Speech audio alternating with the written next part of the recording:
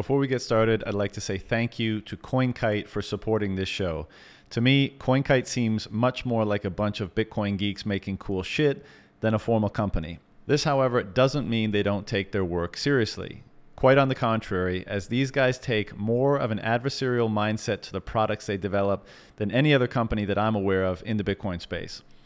Their most popular product is the Coldcard hardware wallet, which has become an extremely popular method amongst hardcore Bitcoiners for self-custodying their Bitcoin. The most recent version of this product, the MK4, is out now with several new features designed to increase ease of use, introduce even more security features for multiple attack vectors, and make the degree of security which Coldcard offers more robust than ever. Thankfully, these guys also like to have some fun and tinker with some not-so-serious products, which has resulted in a personal favorite of mine, the Block Clock Mini. Whether you've begun orienting your life around block time, need to check an open dime balance, want to keep an eye on the Bitcoin exchange rate, or just get a kick out of watching Moscow time slowly trend towards zero, the Block Clock Mini has become a favored piece of Bitcoin paraphernalia and an increasingly less subtle way of signaling that you've become fully orange-pilled. To learn more about all their awesome products and stay up to date on what they're working on, visit coinkite.com. Let's do it. Here we go. We're live, baby. What were we just talking about? Yeah, I think part of the thing for me has been, if you believe in the thesis and if you're as all in as you're going to be, and if you have a fairly good idea of what's on the horizon, then it's almost hard for all the noise to even be relevant, for it to register, because relevance to a degree is like things that make certain actions consequential or things that inspire certain actions, right? And so all the craziness that's going on and all the constant talk about the CPI print and the macro and the interest rates and all this stuff, like I told you before we started, I appreciate that many of us are in different circumstances, and some we're in our closer proximity to these issues and some are further away, and that dictates how relevant they are. But it increasingly irrelevant, which I love, because what it's doing is just narrowing my focus tremendously on the things that are seemingly still relevant and increasingly relevant, and all the noise is just, whereas before I think I, for whatever reason, engaged in it too much, like hooked into the Twitter feed all the time, and just, because it's like a freak show, right? So even though it's not that relevant to you, like you want to watch it. Now, for whatever reason, it seems to be way easier to just push all that out and focus on the things that are relevant and meaningful. And among other things, that's just meant spending a lot less time on Twitter. So, Yeah, no, I totally echo that. I mean, I think when we had the big plunge, from wherever we were, mid 40s or whatever, I remember tweeting out, I'm like, well, it's the first time I've wanted to be on Twitter in a while, just because, I don't know, the pleb in me that wanted to, I don't know, throw out some hold tweets basically. But that was the first time in a while that, there was a part of me wanted to be on the feed. But so I totally echo that. And I think why, I mean, if I hazard a guess as to explain that, it's like once your personal barometer of value, it gets honed, then I don't know. It's like I start to feel like my life is mine, and the outside is like, the outside is going to do what it's going to do, and I got to engage with it to a degree. But mostly I start to feel agency, a kind of agency that allows me to feel good about what I'm doing, because it's my choices and my time. And so I think that's a really good sign. And I think,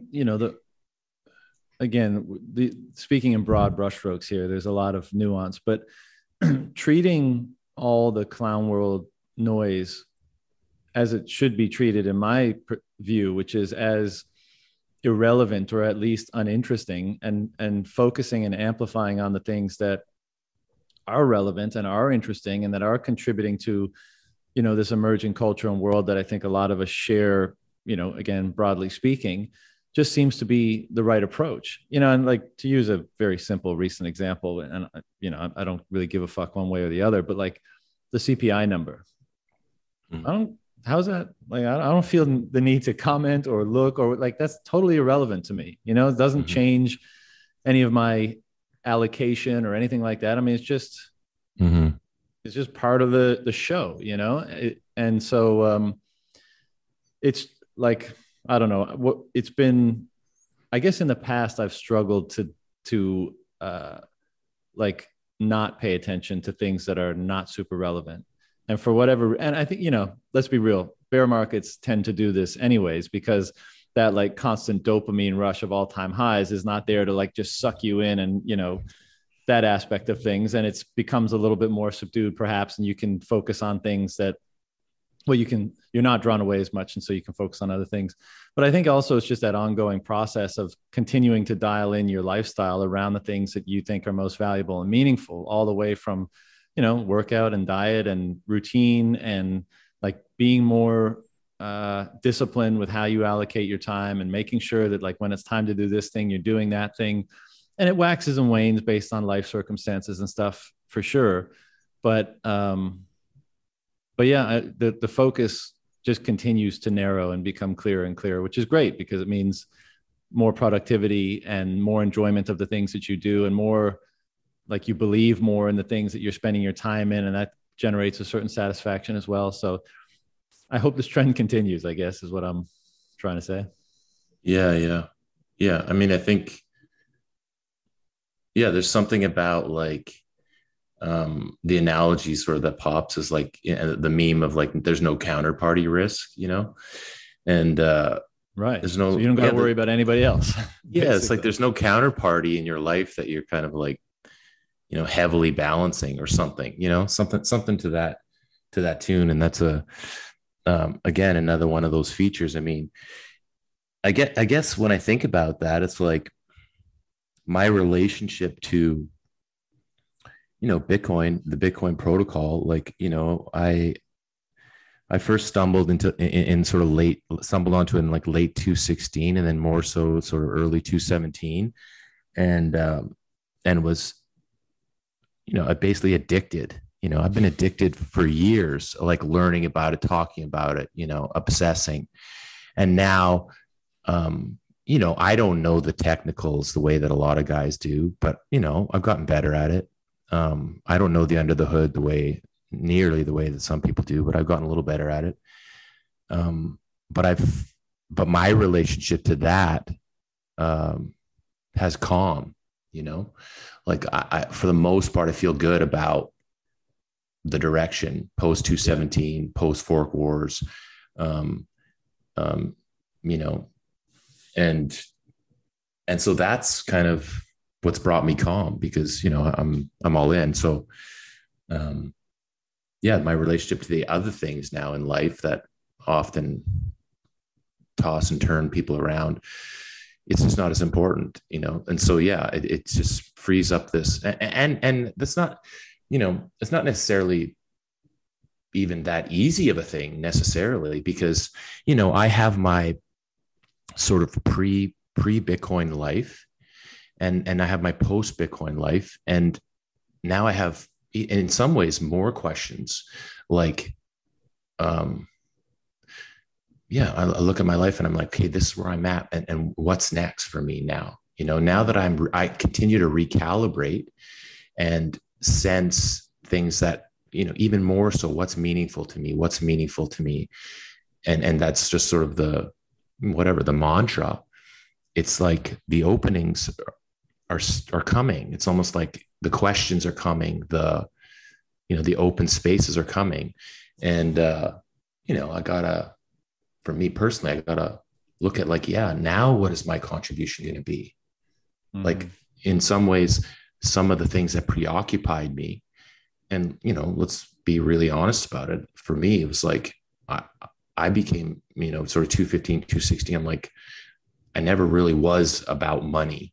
And then I was like, money's the thing. I got to know what this is, you know? And then when I finally did go down the rabbit hole and learned a bunch of stuff, and now I'm more at ease about money. So now I'm, you know, I keep asking myself now, what's next? Like, I got a sense of it, but what is my contribution going to be? Um, And, it's a wonderful question to have. And it's a little daunting too. It's like the calibration is continuing. Yeah.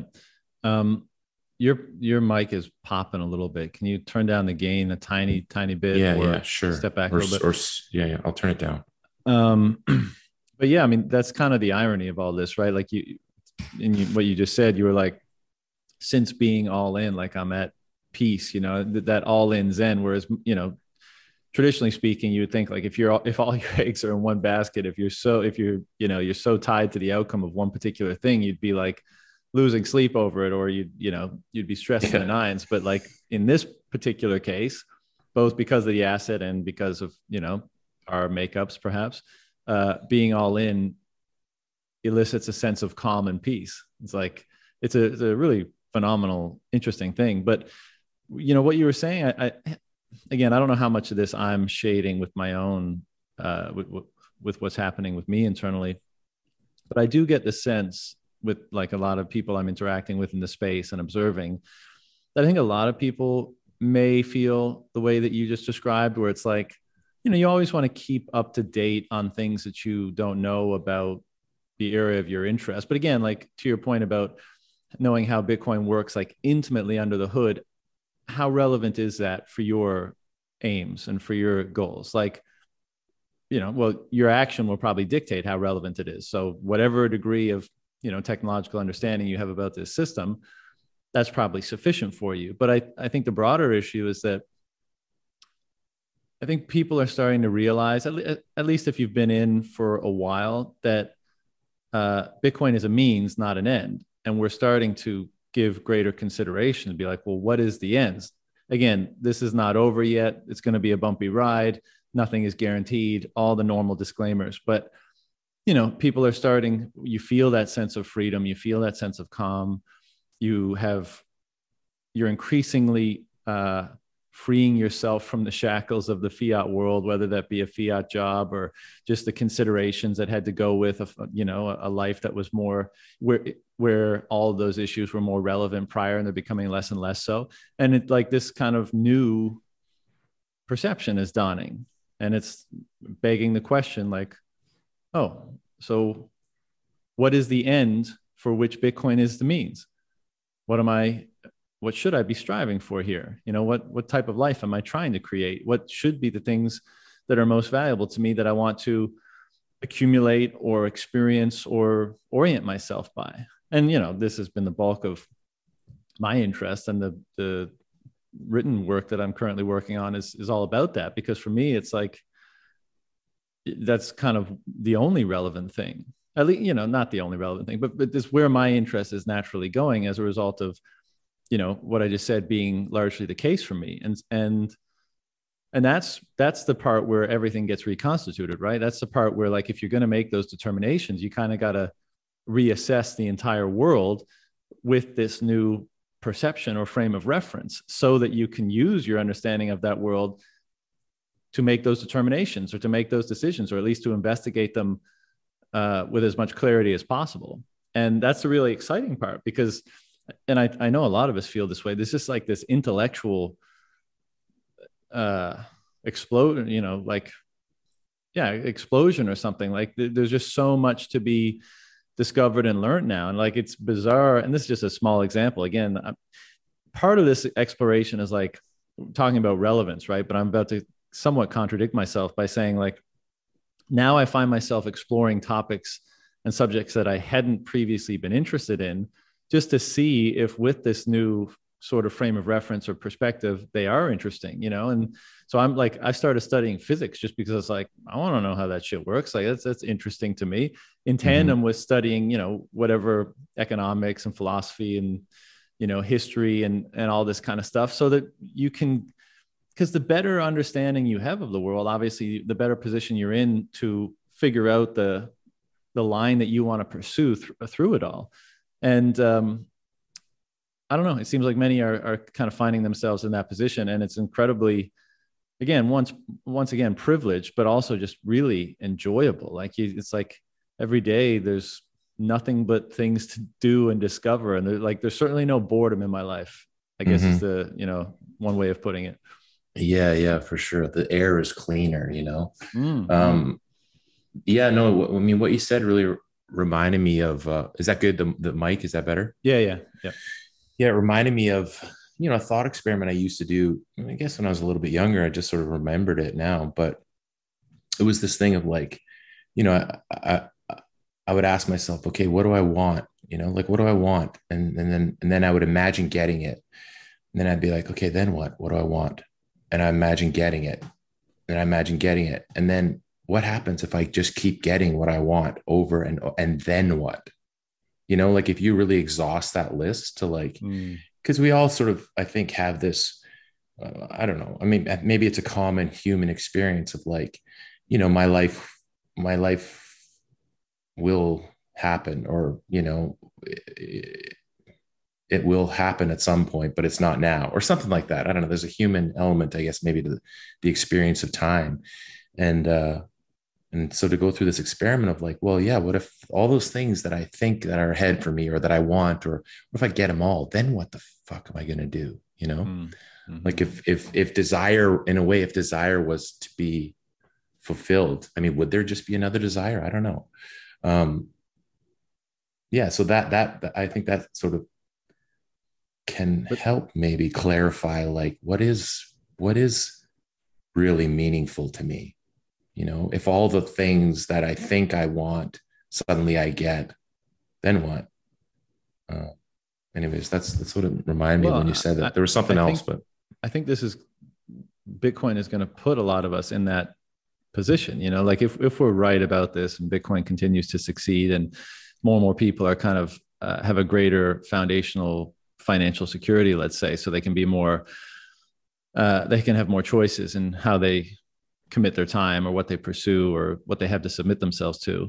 More and more people are going to be confronted with that very thought exercise, which is like, mm-hmm, okay, you got, because so many of us, I mean, so few people get to do that because the necessities of daily life and deprivation and to a certain degree, like inculcated ambitions that perhaps aren't necessarily consciously derived or determined force us to not even have to confront those, right? Because, oh, I got mm-hmm, to climb this ladder, I got to be on this path, I got to feed my family, all those things mm-hmm. remove one from that type of a thought exercise or considerations. But it seems like Bitcoin is bringing more and more people back to it. And it seems to me that that's kind of why there's a growing interest in, the, for lack of a better term, philosophical or even theological aspects of this Bitcoin phenomenon, this emerging culture, because it's inevitable that you wind up there. Because if Bitcoin is Mm-hmm. freedom money and it actually grants you freedom, well, Mm-hmm. then you're just standing in freedom, saying which direction. Mm-hmm. And those pursuits, those enterprises of philosophy and theology and religion, I think historically have been the ones that answer your question, which is once you get what you want and get what you want and get what you want and get, like, what's at the end or what should be at the end of that type of pursuit. And it's probably not just a different colored Lambo, right? That doesn't seem to instill a long-term sense of fulfillment or meaning. But these other domains seem to be wrestling with those questions. And again, what do you know? There seems to be like a massive hunger for discussions around them in this space, or at least, again, I self-select for that, but I seem to be observing it. Yeah, no, I totally concur on that. Yeah. No, I mean, I think it leads us to the, again, I mean, even calling it a privilege is like, yeah, okay, yeah, it is a privilege, or it's our fucking design, that this is, you know, what is human, what is possible, that humans can feel potential, true potential, and that they can be drawn to something, you know. Um, yeah, and so hopefully, that's where we're headed for everyone, that it's Mm-hmm. not just a privileged few, but that when given, or I don't know, given, granted, I don't know, achieve that place of like, I have freedom to choose, I have freedom to decide, I can listen to what gives me the tingles. Mm-hmm. You're reading physics. who knows? You start diving into physics and suddenly you get the tingles about something. You get drawn to something like that's, you know, I guess my idealistic self, the idealism in me is like every human deserves that. Every human deserves this thing of like the space to, feel what's really true for them and then hopefully be able to follow it. Yeah, I agree. Deserves, just like privilege is a funny word and carries a lot of baggage itself, because in many cases you could flip this on its head and just say it's the incremental benefits of taking more and more and more responsibility for oneself, right? And so in establishing, freedom of various kinds, that's the other side of that, is taking responsibility and making the requisite sacrifices to take that responsibility. And then, like, again, you follow that path up far enough and it's like, well, what's the greatest sacrifice I can make for the greatest responsibility I can take to experience the greatest amount of meaning, right? And we're back right back into theological narrative and stuff like that. And but this seems, all roads seem to converge in that sort of way. Again, at least for me. And I think this is why we talk about, and why people get the sense that like a renaissance is probably, a type of renaissance is probably going to be the outcome of this phenomenon succeeding, because this is the type of reframing of perspective and ambition and aspiration and all that kind of stuff that this seems to be producing in people. And these are the sorts of questions that it seems to be producing in people. And how can you not have a renaissance of a certain kind when that happens, especially given the era and the socio-cultural situation that it's coming out of, that I think, which is funny because I think a lot of us in Bitcoin land are extremely critical of it. And this is why we refer to it as clown world and why it seems so much like that. But again, to so many people, we're, at the height of civilization and things have never been better and more modern. And if we can just all avoid dying of some ridiculous virus, then, we keep going in this awesome direction we've been going in. And I think more and more people all the time, and some as a result of engaging and attempting to understand Bitcoin, are beginning to realize that it's probably not going to be on the same trajectory. We're probably not going to value the same things. We're probably not going to aspire for the same things as individuals and as, a society or a culture or a collective. And a lot of things are going to change, but you wouldn't use the word renaissance if you didn't think those changes were going to be good. And I don't know. And all of us doing this, right, wrestling with these ideas and reorienting our behavior accordingly is what creates that. It's not like you sit back and it happens. It's like, it's because millions of people end up having these thoughts, end up taking more responsibility, end up pursuing different, reframing value for themselves and pursuing them, end up using different means to achieve them. All that stuff taken together emergently produces something akin to a renaissance. And I certainly, if things keep going in this direction, we don't, annihilate ourselves beforehand. I think that's probably what's going to happen in hindsight. Yeah. I mean, I listen to you and Gigi all the time, and Gigi says this thing about how Bitcoin burned off so much of himself, and it reminds me of like the question of what is money, like that the Bitcoin rabbit hole, the money rabbit hole is like, it is a kind of rite of passage, and I think there is a kind of pain involved in a way. And what you said just reminded me of that. It's like the pain of, well, I guess just pain in general, like the clown world, make no mistake, like clown world is just like rife with pain. That's my take on it. It comes out as this whatever expression, but really it's just, there's so much pain, and, the pain is, it is going to transform things, on an individual level. I think it's very, it is the thing. And then on a bigger level, it should come as no surprise that a reassessment of oneself is taking place here, or like a former self is being burnt off or whatever. Because like when you think about how, your conception of yourself is even constituted, how you arrive at it. I mean, it's years of information exchange, feedback, signal accumulation of the culture that you're in, right? And just this constant back and forth of you defining yourself in relation to or in contrast to those things. Mm-hmm. And if we're asserting here that thing that we are in relation to is very much determined by the value exchange layer that sits at the bottom of it, and the institutions and forms of governance that stem out of that, and that now an alternative or an upgrade to that is emerging, that is a dramatic departure from the prior one, then we should expect that the emerging landscape being built on top of that will constitute a far different environment or thing against which we are contrasting ourselves than the prior one. And as a result of that, we're going to see ourselves differently. We're going to understand ourselves differently. We're going to reconstitute ourselves in relation to that new environment versus the old. And so it just seems it would be weird if there wasn't like a sense of a pre and post, or like a fiat self or a former burnt off self or a pre and post Bitcoin self. It would be weird if that wasn't the case for those who really, they don't just hold it as part of a diversified portfolio, but they kind of see its grander implications. Yeah. Yeah. I mean, and in that realm, I'm reflecting, on myself, and I'm like,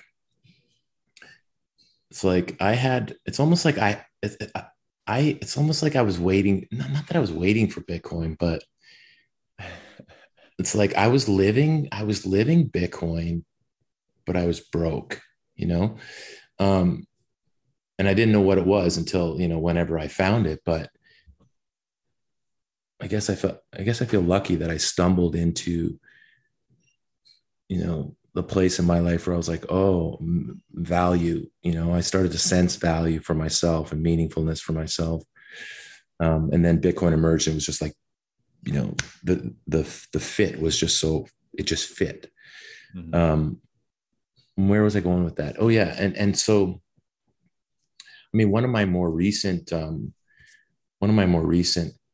rabbit holes, I don't know if you know this, but I feel like a new dad, but she's now 4.5, my little one. But this idea of this thing of parenting, this experience of parenting, and yeah, I mean, until you're not a parent, right, John? No, yeah. Yeah, when it happens, it's like, I don't know. Maybe it points to back to this, broader, I guess, take that I have, that it's experience, that experience is the thing. And we've had a couple of conversations about, the divine and this thread, this thing of like, what is this underlying thing, and I really subscribe to this take that it's like experiential, that the divine can only be, that meaning, that value can only be experienced, and that each person has to have their own experience of it, I guess. How am I tying this back to parenting? One of my new rabbit holes, maybe, I don't know, is just early childhood development. And how, from the stuff I've learned and studied and now I'm implementing and experiencing for myself, but also observing other parents and everything else, and reading some cool stuff. I'm starting to move towards this idea that these early years for humans are much more impressionable than we think. And that in some ways, maybe they're the key, and maybe they're going to be maybe those things are going to be one of the major shifts as this renaissance emerges, is our look at, our focus upon, early humans. Because I think there's a vital sort of chunk of time there, and that sort of sets in motion that human being, maybe for forever. And now that I've, been a parent, and she's 4.5 now, it's like, yeah, thanks to Bitcoin, like I've been mostly like a professional dad, like Right. for 4.5 years. And I mean, I'm so grateful for that. That's Like awesome. I have that, I've had that time, and it's the beginning of something, obviously, but that time is like, yeah, it's just hard to describe. And it ties back to, our previous conversation, I think, or topic of like freedom, choice, feeling sovereign, agency, or whatever. Because, you know, and maybe this is maybe this is a kernel at the heart of like these questions that you keep asking and these conversations you keep having, which is like, you know, we're born. It's wild.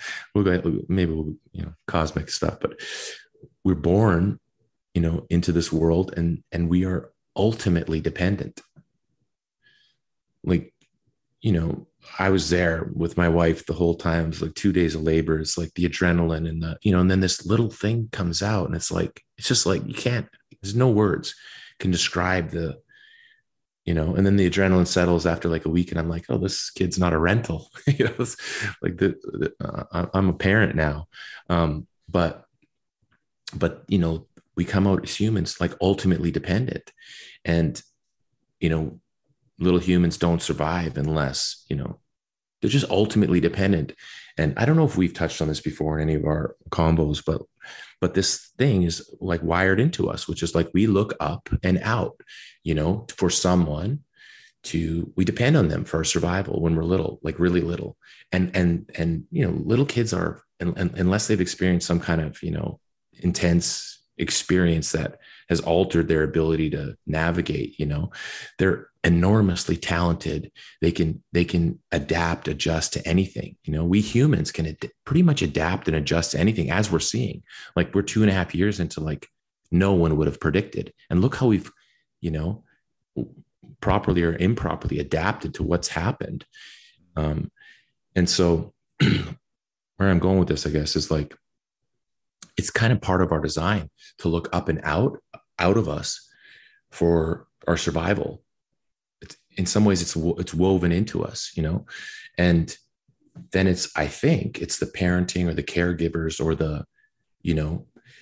then it's their place in the world to kind of support, but then reflect back, support, acknowledge, have attention, have consciousness around the interaction with this human developing, and then somehow reflect back that at some point, and maybe it's over the course of many years, that human has to go, now it's me, now it's mine.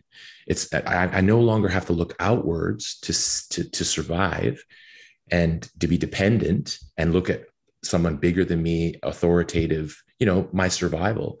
And suddenly at some point, hopefully it doesn't happen for everybody right now, I don't think, in our culture, but at some point, hopefully a human goes back in and goes, now it's my responsibility. It's no longer anybody else's. It's my time to. But that's a fascinating shift, because I do believe it's part of our makeup design. It's a feature that we have to look out and adapt. Otherwise, we don't make it. It's the Darwinism at its best. You come out completely dependent. But then how does the shift happen? How does the shift happen? Over the course of whatever years. Maybe for some people, it's like an abrupt thing, so an abrupt experience, and suddenly. But yeah, that's some of the stuff I've been thinking about, especially as a parent now.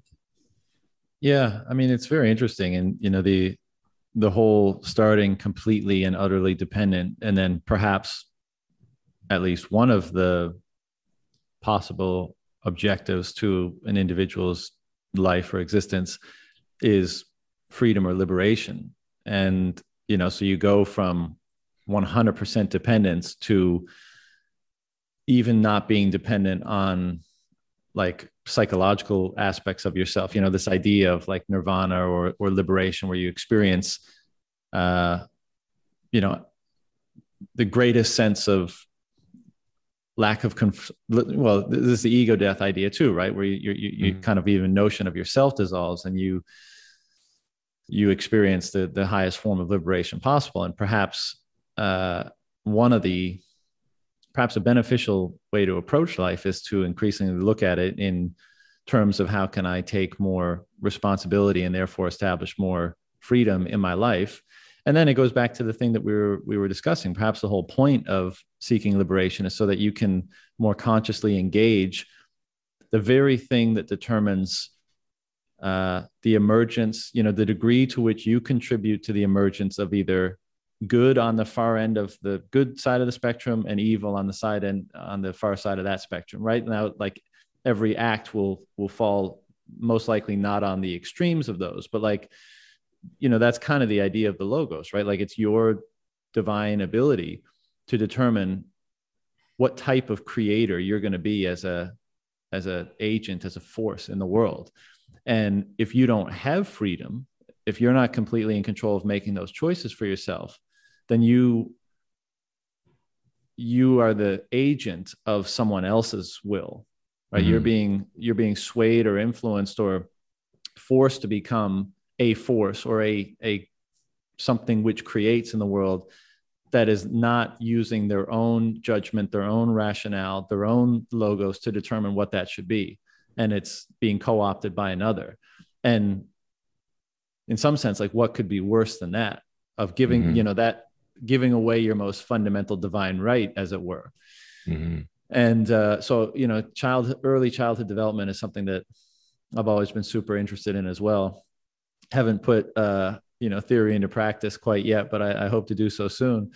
And yeah, I mean, it's how do you do that properly? And what's interesting is, I think I even mentioned this to you in one of our prior conversations, but when I read the book, it's right in front of me, so I should know the title, The Origins and History of Consciousness. Did I tell you about that one? I'm sure I did. Yeah. We haven't really talked about it. No, I read it as well. We were almost going to collide on it, but I love that book. Yeah, and I mean, one of the thesis that he represents there, which Jung, I think, did to a certain degree, and Peterson expands on, is that like a lot of this cultural iconography, symbolism, narrative that's emerged since time, the beginning of time, has basically been an external representation of the psychological drama that plays out from a mm-hmm. person coming into the world and being completely dependent in mm-hmm. every conceivable way on the person that brought them into the world. And then over the course of time and in different stages of their life, detaching in the most optimal way possible from those dependencies until they become a fully realized or actualized individual self. And they're not subservient or subordinate to either, their biological progenitors, for example, or the psychological components that might otherwise influence them or bring them down or co-opt them or whatever. Like, mm-hmm. and these stories are the process, again, properly, quote unquote, interpreted, not given a material interpretation. Our way is like the handing down of the wisdom and how to do that, of the wisdom of how to do that properly. And again, I mean, that's one interpretation. A lot of people will disagree with it, but, certainly reading this book was eye-opening to me, and it seems to make a lot of sense. I mean, I think it's utterly brilliant. That is the journey of becoming free of nature and nurture. You know what I mean? Like the that we become free of our nurture and our nature. And then we create like that is the human process. And there's no attainment, but there is that, I guess, journey. And it is difficult to talk about. It's difficult to describe, it is difficult to articulate, but there's something about becoming free from, our nature and our nurture, that's, and I think that's so beautiful.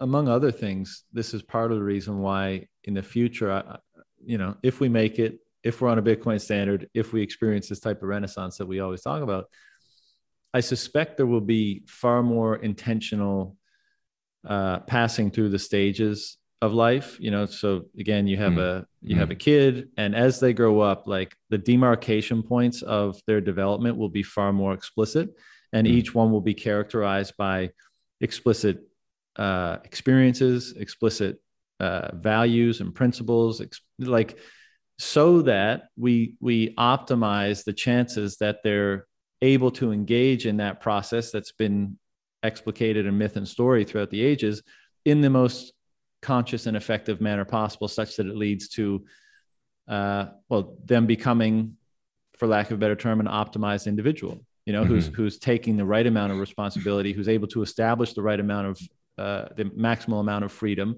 and then who's in the greatest position possible to determine how they want to contribute to the unfolding Mm-hmm. process or manifestation of creation itself, right? I mean, it sounds, that last part's a little bit dramatic, but it is No, it that, right? I isn't. mean, Yeah, no, it what else isn't. are you? Yeah, no, it isn't. And I think what you're describing, I mean, for me, anyways, in a nutshell, is like parenting. Well, It's cool. like Yeah, sure. you're kind of describing parenting, which is, I No mean, pressure. no pressure, but also, no pressure, but also like, what an amazing, I mean, people always talk about it, right? I mean, I heard about it of friends. Um, but it Sure. is really, Why'd you wait so long? Best thing ever. Ineffable.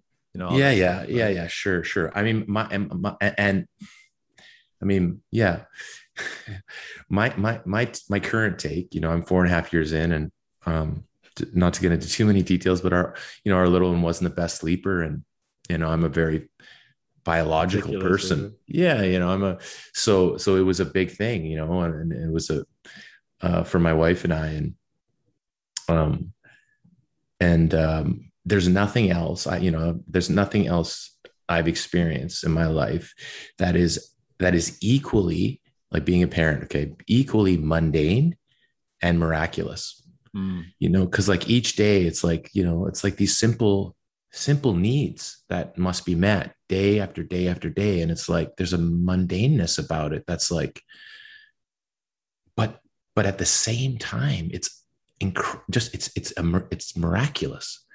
So yeah, there's nothing else quite like it. I'm a bit of a tangent there, but like, um, it's wild. It's a wild thing. But yeah, going back more so to this, yeah, this idea of like the early years. Um, I think there's so much about it we don't know. Mm. I think there's just so much about it we don't know, and I think in the coming years, it's going to be one of the primary things that, um, people look at. I Yeah. know it's growing. I know it's a growing kind of intelligence, but I think it's going to be the thing that we look at as being, I guess, for lack of better description, sacred and, um, Totally. yeah. Totally. I mean, and again, amongst the phenomenon that I've been observing seems to be the case that someone who's able to establish, a certain degree of financial security through Bitcoin and other forms of freedom as a result of that, there's a lot of family starting going on. There's a lot of Mm-hmm. baby making happening. That seems to be an impulse. And of Mm-hmm. course, why wouldn't it be when you end up at being able to, jump off the hamster wheel and all the associated anxiety and stress, and you can look at your life and be like, well, what do I want it to be and what's meaningful? And it's not that surprising that, family and children would enter that picture because, perhaps there's nothing more meaningful. Um, Yeah, so and yeah, and no, I was just going to jump in, and I think the impulse is the creative impulse. That once we, and it goes back to like what we're talking about. Once I get everything I want, or once I have the freedom, once I've attained my sovereignty, like I think what happens is we feel a creative impulse naturally that mm, what we want to do is build something, create something, contribute.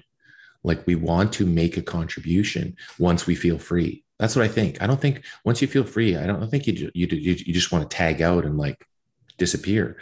I mean, maybe you want to disappear from what you had or what you were living before, but I think the creative impulse really emerges, when we start to feel, yeah, that freedom.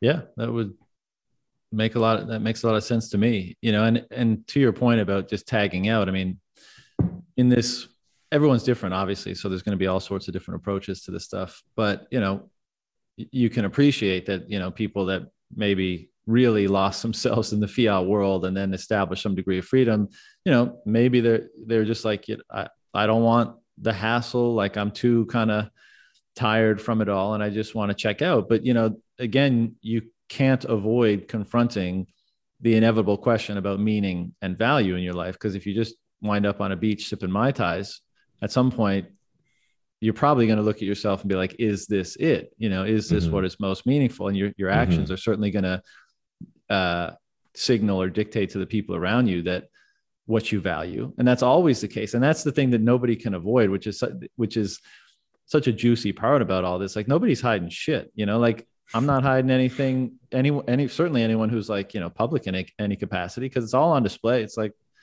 this is what you are, this is what you're pursuing, and everything that anyone needs to know about you is pretty much in there. You know, everyone's got some, you know, personal things, of course, that they don't share, but like what we're motivated to do and the values and principles nestled within those actions and motivations for any, you know, sort of person with any degree of discerning eye, it's like, it's all there.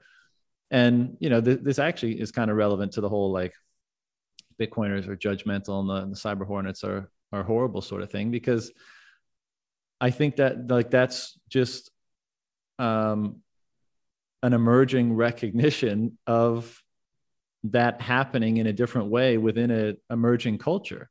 And, you know, sure, it's sometimes ugly and unnecessarily rough and all that kind of stuff, you know, maybe because it's coming out of it's detaching itself from the former notions of politeness and correctness and stuff. And as a result, it has to have that kind of edginess to it. Who knows? I mean, I'm sure it's a complex issue, but just to say that, like, there's an emerging, as a result of this freedom and as a result of people confronting these questions around value and meaning so much, their determinations are contributing to an emerging ethic that's coming up from the bottom of that.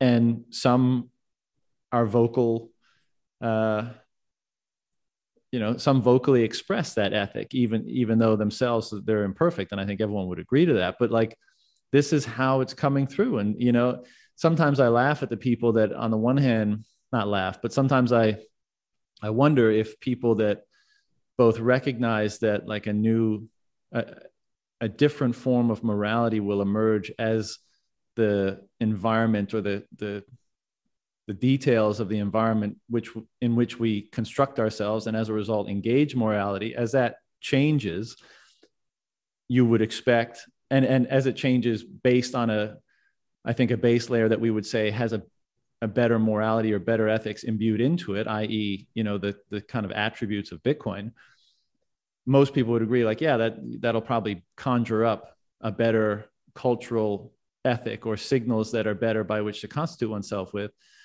but then criticize the initial form that it's taking and not be able to see through the veneer of the sort of Joker-esque veneer that is over top of that initially, and not be able to see maybe the mechanics that are working underneath. And maybe I'm wrong about all that, but that just seems to be the case for what I've been observing a lot in the people that are highly critical of, you know, the toxicity and all that jazz. Yeah. No, I mean, I think you're in the realm of, you know, I mean, I think it's a complicated topic, but I think those are all valid, you know, thoughts about it. I think, you know, to tie it back to like parenting in a strange way, but like when you have something that you care about deeply, you're going to protect it. And that's not always going to be rational. And it's not always going to be, you know, with couth, you know, and with, you know, like the way that Michael Saylor sort of talks about Bitcoin, you know, and the way he quote unquote debates in the public space about it, you know, there's just so much tact there, you know, and he has such a facility for debate and language, right? But you can also feel that it does, at least that's my take so far, that it does mean a lot to him. Now, Twitter Anon with, 8,000 subs, it might mean like, Bitcoin might feel like his own fucking child, and he's going to defend it the best way that he knows how, which might be just vitriolic. But what I get from it is just like, it matters. It means so much. Yeah. Okay. Whatever. It's sometimes, the insults are like unnecessary. And that's maybe a broader, more of a broader conversation, I think, which I'd love to go into as well, which is about, just intensity and rage, and where do you put it in this world? What space have we made for, I'd say, particularly male intensity? Where's the space for it? Yeah. So I think it comes out in unintended ways, but when you care about something deeply, fucking rights, man, like you're going to make mistakes. You're going to make mistakes in protecting that thing. You're not going to be thinking clearly at all times. You might be on tilt. You can see guys on Twitter when they go going back and forth, and then I'm like, well, that guy's on tilt. Like he's firing on all cylinders, and he might not be aware. 24 hours later, he's like, oh, geez, what happened there? Totally. I mean, people don't always speak the way that they would in hindsight think was best, or that was the best representation or reflection of both themselves and the idea that they were trying to get across, obviously. I agree with your remarks on Saylor. Saylor once told me like something akin to, don't win the argument, just win, and his life is probably a fairly decent reflection of that type of approach or philosophy. And, I think that's very wise. And I've considered it a lot, and it has changed to a certain degree how I interact. But nevertheless, I still appreciate when someone lets their, like the fullness of how they feel about something known, right? And they're not catering to a particular audience. They're not restraining their emotions about it. Like it's all just there on the table. I appreciate that too, and so I don't know. I don't have the answer about how and when to strike that balance, but there's a value in both, I guess. And so I appreciate that both are available. But go ahead. I was just going to say, to your point about intensity and rage, I mean, this goes back to the idea that I think as we move into a Bitcoin era, let's say, I think there will be a type of archaic revival where we look at the past and we look at different rites of passage and all that kind of stuff. And then we bring them back and we integrate them into modern ideas around development and value and meaning and that kind of stuff. And hopefully we come up with something that's better than anything we've ever had, because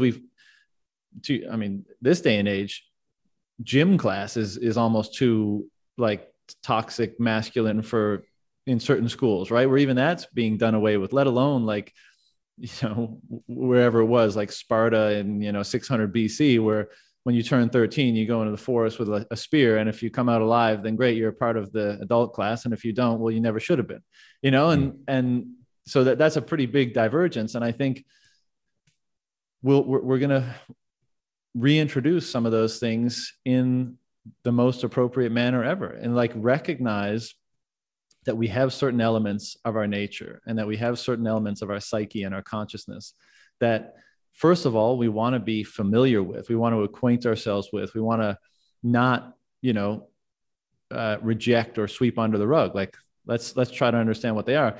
And then once we understand them, we have to say, all right, what's the best approach to take to restrain them and orient them towards the best use possible, or the best integration into our broader consciousness possible. And one of those things is definitely the propensity for all human beings, and maybe even all animals, but relative within the human species, men more than women have this both capacity and impulse toward aggression, right? Especially on the extremes. Mm-hmm. And so what do you do about that? You certainly don't ignore it. You certainly don't try to like equalize everything. That just makes it worse, as again, Peterson is so often to point out. And I think you have to have rituals and practices in place that allow that aspect of ourselves to be explored and then not restrained, like engaged in the proper way. you know, and like, I don't know what that's going to be. An overly simplified example is like, you know, guys got to get in like wrestling or something when you're a young kid, just to feel the physiological pain, the challenge, the grit, the interaction, like all that stuff. It doesn't mean you have to become a wrestler. It doesn't mean you have to be like a super masculine person. And, you know, maybe that's not applicable for every single person, but just that there needs to be ways to recognize and address the components of ourselves and be able to restrain and point, you know, point them in the right direction, whatever capacity or aspect of ourselves it is. Yeah, no, I'm all about this. This has been like probably, you know, in one form or another, like defined my life for the last like couple decades. And yeah, it's again, these broader sort of analogies, but like it's like letting go of this idea, which is often a projection or of that someone from the top down should decide like how things should be, as opposed to from the bottom up, like what are the instincts? What are the instincts? What are the human things that are underneath that are running the show no matter what? So you might as well get to know what they are. You might as well explore them. You might as well, because they're going to do it no matter what. They're just going to do it in different ways, depending on how, you know, how someone comes over the top. And it ties back to our thing of like early childhood development. You know, it's like parents that can foster and make space for all the sort of human instincts that can come out of a child, you know, depending on whatever, everything from the 9 months of them in the womb to what kind of a birth it was, to like just becoming a fucking human. Like no one knows anything about it. No one really knows what it, you know, what it engenders in us. So why not, you know, make space for discovering that, you know, fostering that. And when it comes to men, yeah, especially, I mean, I'm raising a daughter now, so sometimes I'm in uncharted water, you know, and my wife is doing her thing, which is amazing. But I grew up with 3 brothers, you know, there was 4 of us, and, you know, I grew up in a pack. Oh my gosh. I mean, it's like, you know, there's an essential, there's an essence, I think, to a lot of men that is like, that aggression is essential. Yeah. It's not even something to like, it's essential. It's to be fostered. It's to be encouraged, you know, so that it can be channeled. Like it's life force.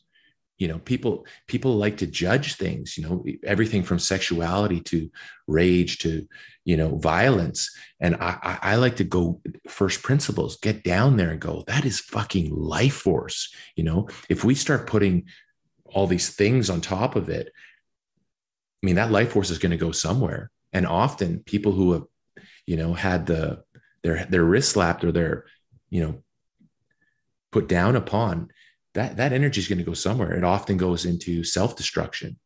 You know, it's got to go somewhere. So, yeah. And I think, you know, sexuality is similar. It's like, there's a life force to it, that has to flow. If it doesn't flow, it's going to come through the side door, you know, somehow. And it's going to be much worse than being able to, I guess, encourage it, embrace it. So channel it properly. I mean, channel it properly. Yeah. That's, you know, even in my own life, I remember, you know, I was like 22 or 23. I was in China, and, you know, I'd always been athletic and large enough that I didn't, in like normal peer environments in high school and all that kind of stuff, I always felt physically capable. But I always recognized that like not being able to, at least at a base level, take care of myself in combat was like, I felt the insecurity of that. Like I was like, that's a vulnerability, and the insecurity, what I have around that insecurity is just, I don't know how I'm going to react. Maybe I'll react in the completely wrong way. And so that would be bad. And also just having this latent insecurity is, I don't think is a good thing either. I want to flush that out. You know, I want to make sure that that's being accounted for. And, you know, that's when I started boxing and kickboxing, and at least, again, like I'm no professional fighter or anything, but having a certain degree of competencies there just to dial down the anxiety or insecurity around that aspect of life, right? And about, to your point about that force of energy that's in you that can be applied to a variety of different things and must be applied to a variety of different things at certain times and places, not all of which are of your own choosing. So when you're placed in a circumstance that is unexpected, are you properly equipped to deal with it as best as possible? Now, the answer is probably no, not as best as possible, but are you able to deal with it in a manner that at least you have a chance of getting yourself through it, or you err on the side of getting through it better than getting through it worse.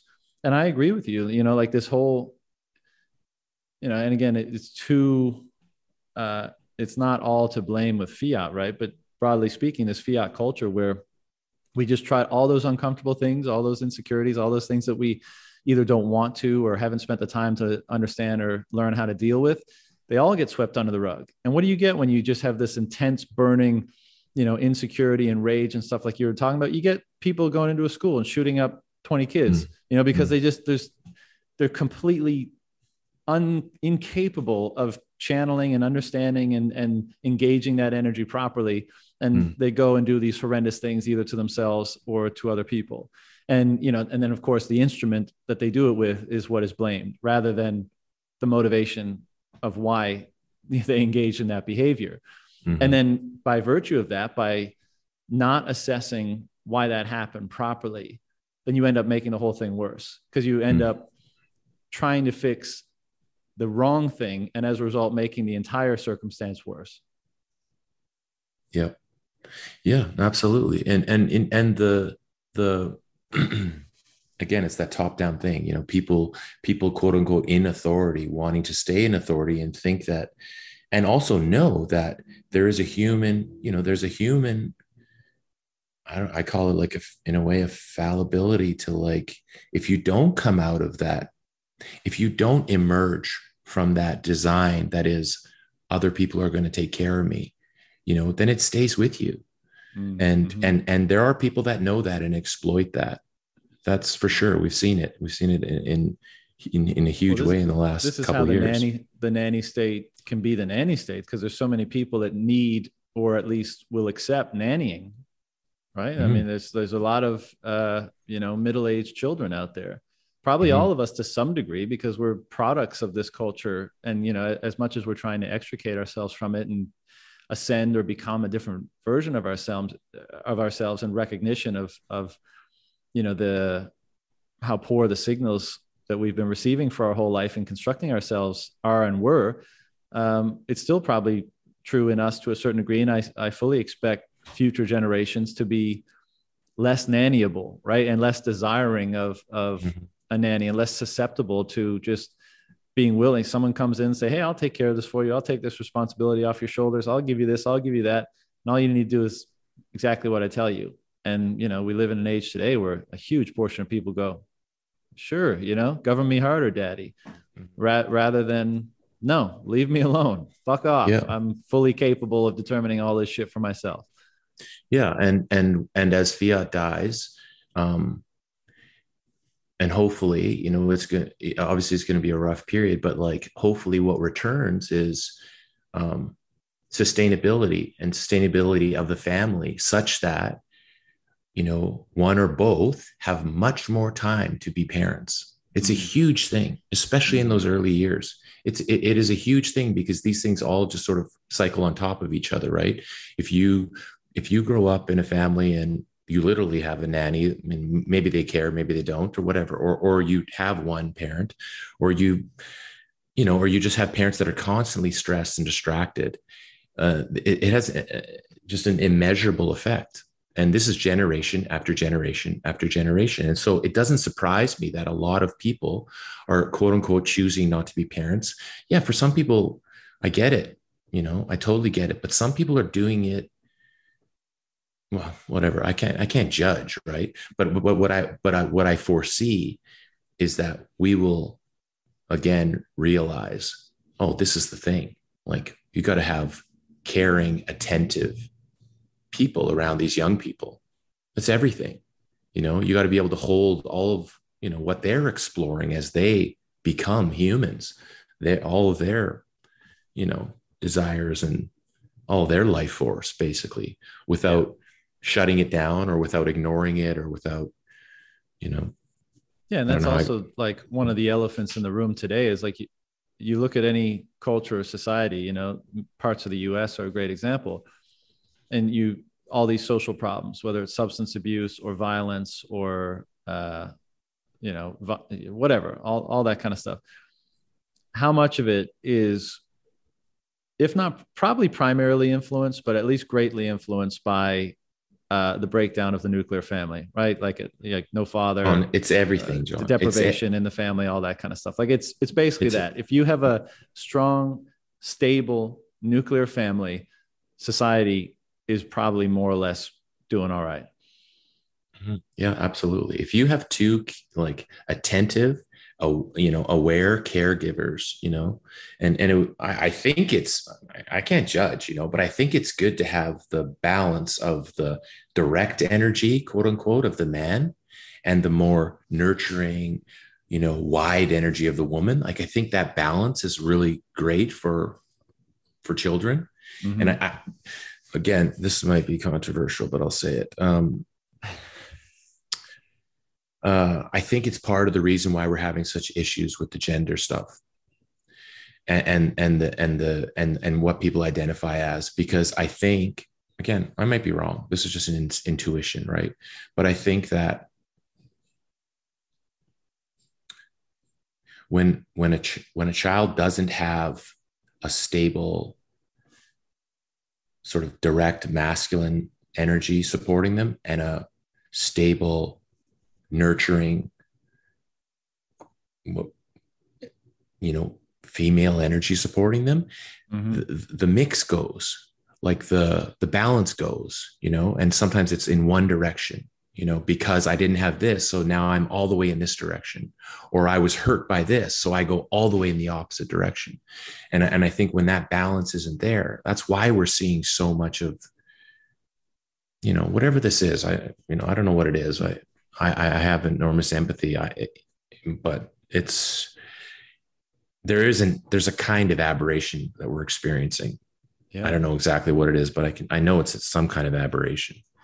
Yeah. No, I think that's probably a component, as is, again, to this theme that we've been discussing around how you constitute yourself based on the signals that are available in the environment and the culture in which you develop.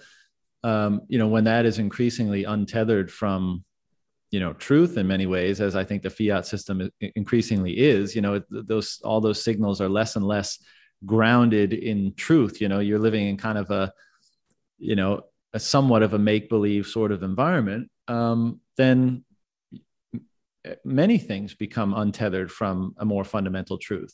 Doesn't matter if we're talking about, you know, the realm of religion or economics or one's self-conception, what one thinks Mm-hmm. one is, all that kind of Mm-hmm. stuff. Like there's more allowance, there's more space for the there's less of a necessity of Mm-hmm. grounding things in whatever form of truth they ought to be grounded in, whether it be logic or reason or biology or the natural world or whatever. Like it's just doesn't matter. It's all just floating around in this ether and it's all relative. So, you know, there's no real truth anyways. And, you know, I think that's one, incredibly destructive to an individual and a society. And two, being turned around by having, you know, the base layer being grounded in the truest truth there is, basically, which is, you know, energy and the realness of that and the necessity for all things to have and use energy to actualize and to achieve their ends. And, you know, i.e. in Bitcoin, in a way in which to structure society around something like that, I think it will bring us back to the proper reverence or orientation around truth and not so easily be able to be pushed off of that course. Yeah. Yeah. I guess, you know, yeah, I guess that's, you know, in some ways that's it. That is maybe always been the function of pain, you know? It's like to course correct, Sure, sure. some kind of pain. I mean, yeah, you match all that with this political climate of, you know, I mean, I'm no political scientist or anything, but like, I'm starting to ask I keep asking those questions like, well, these people are trying to get these votes. All so many, everyone's got a vote, and it's like people are pandering to people for votes, and so many people feel indignant and put upon, and they're lashing out as if they've been wronged, and the people are trying to get those people's votes. It's like, whoa, we're not headed in the right direction. You know what I mean? Yeah. Yeah. I mean, but this is, I guess, how things kind of reach their horrible conclusion oftentimes, because things don't spiral into better circumstances. They often spiral into worse, and then they have to be reconstructed, right? And this is the problem with the current system we're in, is that it increasingly creates bad outcomes for people. It generates more and more pain, to your point. Mm-hmm. And that pain is not used to course correct. That pain is actually an impetus for asking for more pain, which is, i.e., asking for the apparatus, political and economic, that created the pain to intervene even more, mm-hmm. the result of which is more pain. And it just, and fucking, this is why we Bitcoin, right? Because more and more people are realizing that doesn't work. That's been tried a million times in a million places. When things get bad and the pitchforks come out and the coup happens and the military dictator takes over and things start up again, and maybe they're cool for a while, and it just always the same bullshit. This hopefully stops or dramatically improves the outcomes of those types of cycles.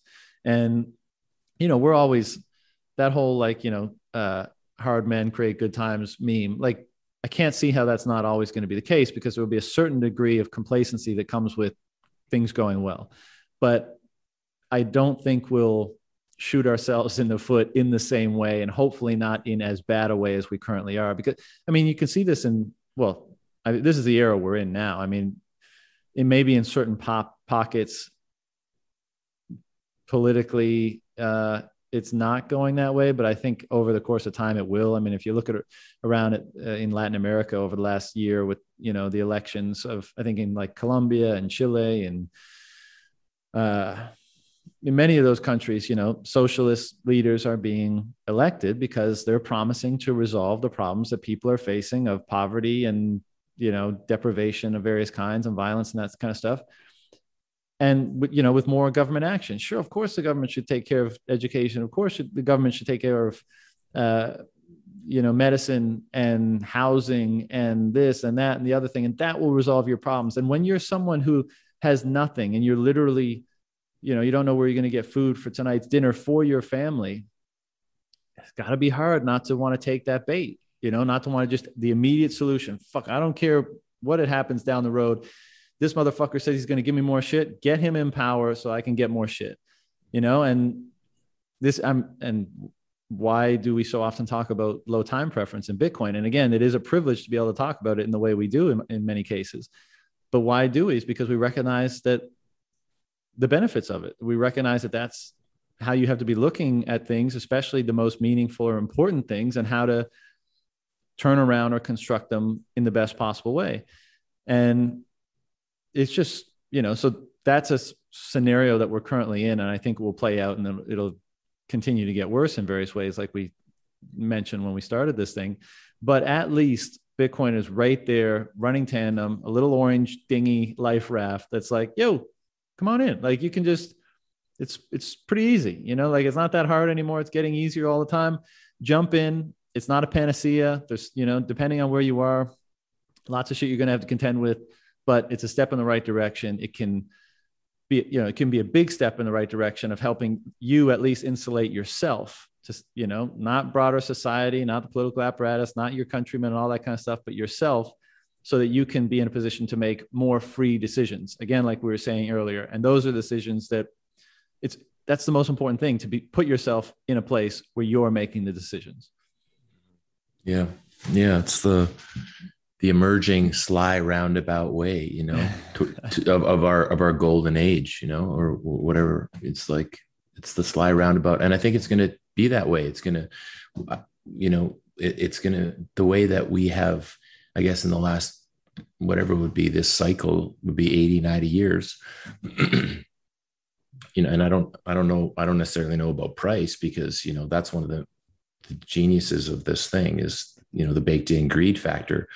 But I think the cultural shifts, there will be slow and steady. And I mean, I'm so optimistic. Like I get once in a while, I get this sort of feeling of like, yeah, people say, well, humans will always be humans. Well, okay. Yeah. But maybe, like, do I dare say this time is different? Like maybe there is a prolonged, you know what I mean? Like there could be a prolonged cycle that is a quote unquote, renaissance or a golden age or whatever you want to call it. Like, and that would be amazing. And it would take a lot to displace it. Like it would take a lot if we get going in the right direction and we keep that momentum. And I think with this thing, we might, and who knows? I mean, it could be go ahead. The other constant is like, we also always change. I mean, we were fucking hunter gatherers or cavemen at a certain point. We're pretty different from that now too. Right. So we should be careful about how much we extrapolate our current state of behavior and consciousness and all that stuff into a future that has an environment that's dramatically different. Because as we've alluded to a number of times here, that will pull out different behaviors, that will amplify certain behaviors and dial down others. And hopefully we'll be in a position to be more conscious about that and be more involved in that process. And to your point, I think that probably will put us in a position where we are able to, if nothing else, extend the periods where things don't go completely off the rails. And that would be good. It's part of the reason why I'm really fascinated with like ancient Egypt and ancient Minoa and, ancient China, India, Indus Valley, et cetera. But particularly the Minoan civilization, because it's so small. It's just on the island of Crete, really. And it was pretty much contemporaneous with ancient Egypt. So maybe a tiny bit later. So if we say that ancient Egypt started around 3,500 BC officially, then maybe ancient Minoa was like, 3,000 BC or 2,500 BC, something like that. But, it seemed to be a amazing society, like where there was a lot of peace, a lot of prosperity, rich cultural, like, the art and the fashion and the architecture and all that kind of stuff. Very little signs of implements of war and defense and that stuff. Great, Mediterranean food and all that jazz. And it was just like, seemed like a little mini paradise. And Egypt may be a bit different, especially on like the war and defense sort of front, but still you have a culture which was able to maintain itself for like, I don't know when you want to peg the downfall of Egyptian civilization, whether you want to do it with like, Cleopatra and Mark Antony or in the Ptolemaic period or whatever, but I don't know. Let's just say long time. Yeah. Let's just say 3,000 years for easy numbers. That's a long time. Yeah. And they maintain a cohesive, vibrant, prosperous culture for that much time. And we can't even, that's 3,000 years is a ridiculous amount of time, especially in the context of human affairs and culture. We can't even conceive of that. I mean, look, British Empire, they had their 100 years. America, maybe they'll have their 100 years. Portugal had their 100 years. Spain had their 100 years. And they were so, like on top of the world for 3,000 years. And so it's obviously possible. And I think the really juicy, interesting questions is like, what permits that to happen? And I think one of the answers to that, I mean, obviously we both think one of the answers is the money, and in this case, Bitcoin and the type of money. But I also think like there's something else going on there too, right? And in the case of Egypt, like I think it was a highly developed relationship to the domains of value and meaning, religion, broadly speaking, and how highly developed and how relevant and how real that was to the society, such that it oriented it so well that it was able to maintain itself or persist for so long. And surely other factors, fertile valley, lots of food, all that kind of stuff. But even that, I mean, other places have had a lot of that stuff and they haven't been able to establish the same degree of and length of flourishing. And again, there's a lot of variables here, but my only point in bringing it up is like, I think, as we were saying before, there seems to be this resurgence of interest in domains of maximal meaning, let's say, which, again, philosophy, theology, religion, this type of stuff. And I think part of that is both a conscious and subconscious recognition that engaging that territory on an optimized basis is what allows you to optimize individual and collective life. And to the degree that those representations become more and more sophisticated and map with greater fidelity onto a truth that's not readily apparent, or that we can't necessarily see, to the degree to which it does that, that probably dictates in large part the degree of success of individual and collective. And perhaps why many of us are starting to turn our attention there, and why I suspect in the future that we're moving into, this aspect of things will become much more work will be devoted to them, and we'll gain a lot more clarity on them. And that will be good. And that will help us hopefully extend the period of good times and stave off the bad times. Yeah, totally. And so if we go just push into that just a little bit more, like, well, I'll share, and then maybe I'll ask you, like, up until this point in your life, like, do you have a sense of, and I'll answer my own question, but like a sense of like the how-to, like, do you have a sense of like now, like what can be done, what can a person done without this becoming prescriptive or whatnot, but a life lived and a certain number of years lived, like I think everyone has some degree of intelligence around it, and I think it's important that those are the kinds of things that get shared, or and I think it's part of the reason why, what you're doing and the conversations you're having and the way you so eloquently sort of foster them is like a big thing, and what I'll say is that there's something about, you said earlier, like you're reading physics, and I said something about like the tingles. There's something about the what I would describe as like a whisper, like a tingle, a whisper, just a slight sort of like thing of being drawn towards something, and if there's nothing, if it's just crickets, if it's just dead air, and people feel, then I think what requires is like almost like a forceful exploration, like to literally launch oneself, literally, but launch oneself into uncomfortable situations, like to go into unknown, uncomfortable places, hopefully with the tether that is like an instinct, like drawn towards it, but if not, something, and I like what Peterson touches on, which is, this thing of like responsibility, because what I can sense and what I've observed from my own experience, and that's all I got really, my own experience, my own life, is that when I undertook the thing that I didn't think I could do, that I doubted I could do, but I wanted to do it, I wanted to try it. When I undertook that, when I took on that challenge, something happened, well, really, no, not in many ways. And I wasn't really that equipped, in some ways I wasn't really equipped to do it, but I wanted to try these things. I was drawn to these things. And it's almost like, I think, and it's, humans in general, but especially men, again, I speak as a man. It's like, there's got to be a mountain, like there's got to be something there that we can test ourselves against, or, go try, try to do something. And in the failure, in the success, and the difficulty of it, it's the difficulty of it, I think, that creates some kind of a relationship with something other than ourselves that is powerful, something outside of ourselves. Like I've always had this sort of thought, I guess, about this topic, that if I need it, it will be there. But if I don't need it, fuck off.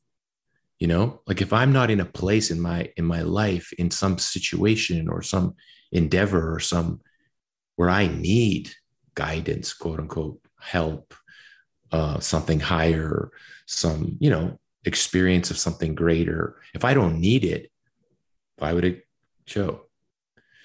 And so I think again, this is my own stuff that I'm throwing out there, but I think when we take on that thing that we're not sure we can do it, in fact, we're afraid to do it, that then when we need it, something will come. But if we don't need it,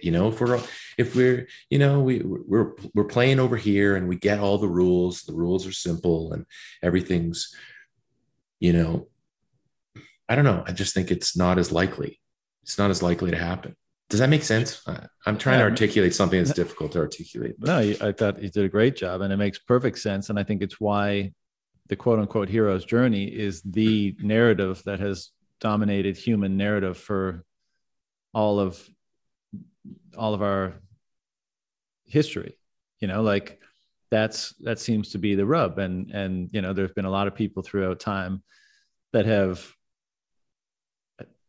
both written those narratives, and their salience speaks to how fundamental they are. And then there's been people to explicate them, like Joseph Campbell or Jordan Peterson and these types that, kind of give you a better sense of why they're so important and all the different elements that are involved. But sure, it's like you sense there's something bigger. You sense it's outside of your capability. You embark on the journey anyways. You have a certain degree of faith in doing it. What you end up finding is not necessarily what you set out for. It requires you to, kill or a part of yourself to die so that you can be reborn in a different form that's more capable of accomplishing the task or appreciating the reward.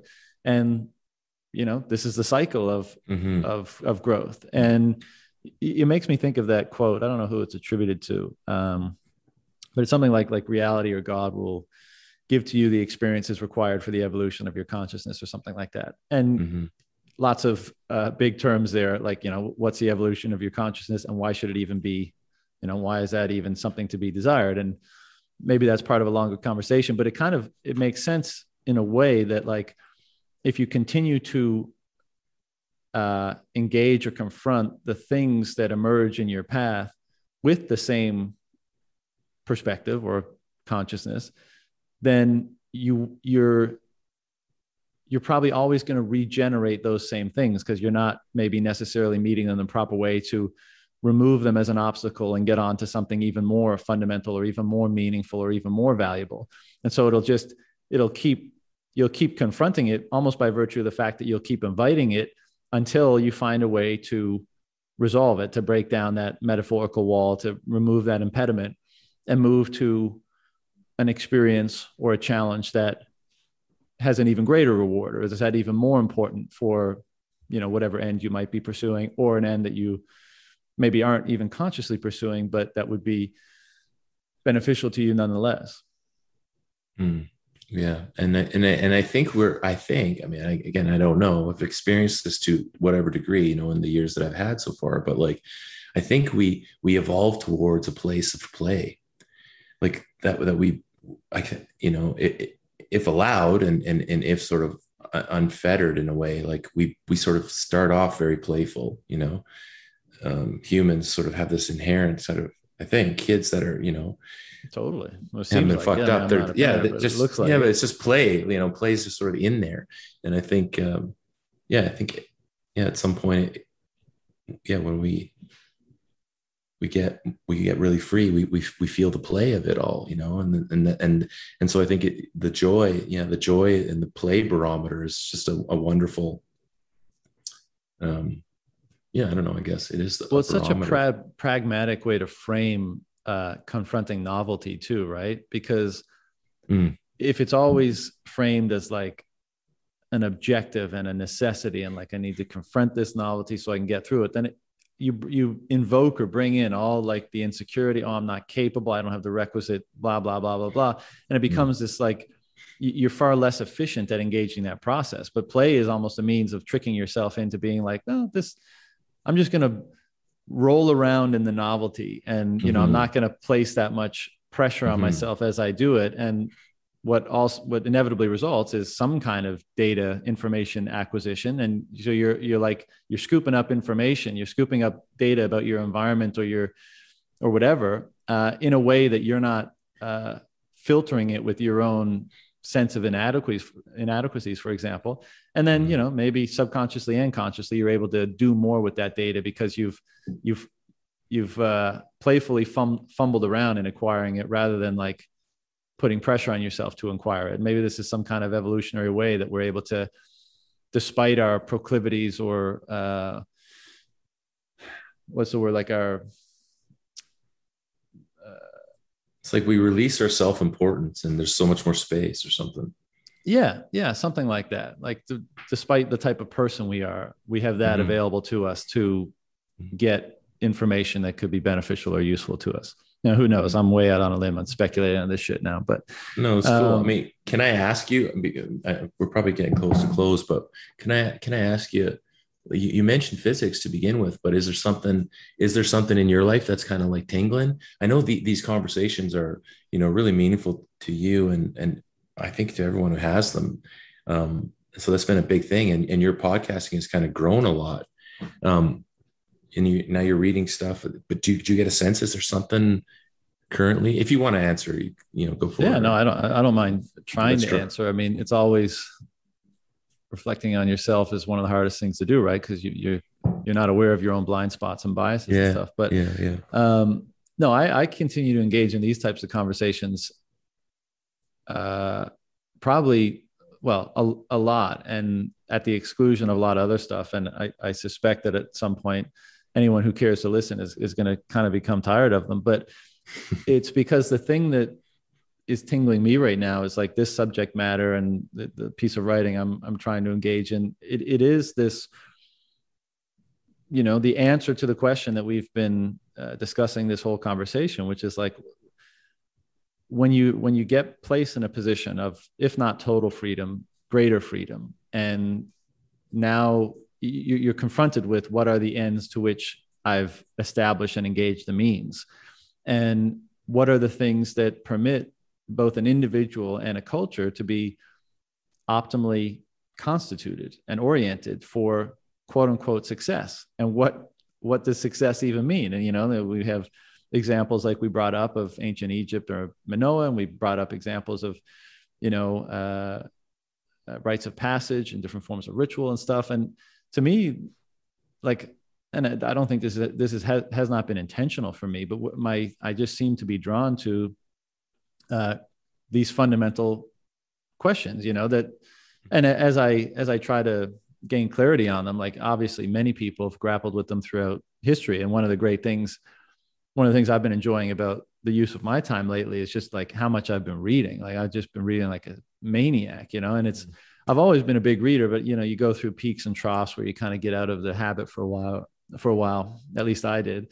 And now, like, I got like 40 books on my Kindle. I'm reading 8 at a time. And it's great to be able to see what other people in different times and different circumstances were thinking about these things. And, if the thesis that we seem to share is true, that like we're on the precipice of a lot of things being fundamentally changed and hopefully upgraded as a result of this monetary, quote unquote, monetary upgrade, then what does it look like? And my underlying assumption is that the more clarity we can have, or at least more clarity I can have about its structure, and how to confront and determine and engage meaning and value in these sorts of things, the better life is going to be. Because I think those are the primary determinants of the things that conjure joy and peace and contentness and love and these sorts of things.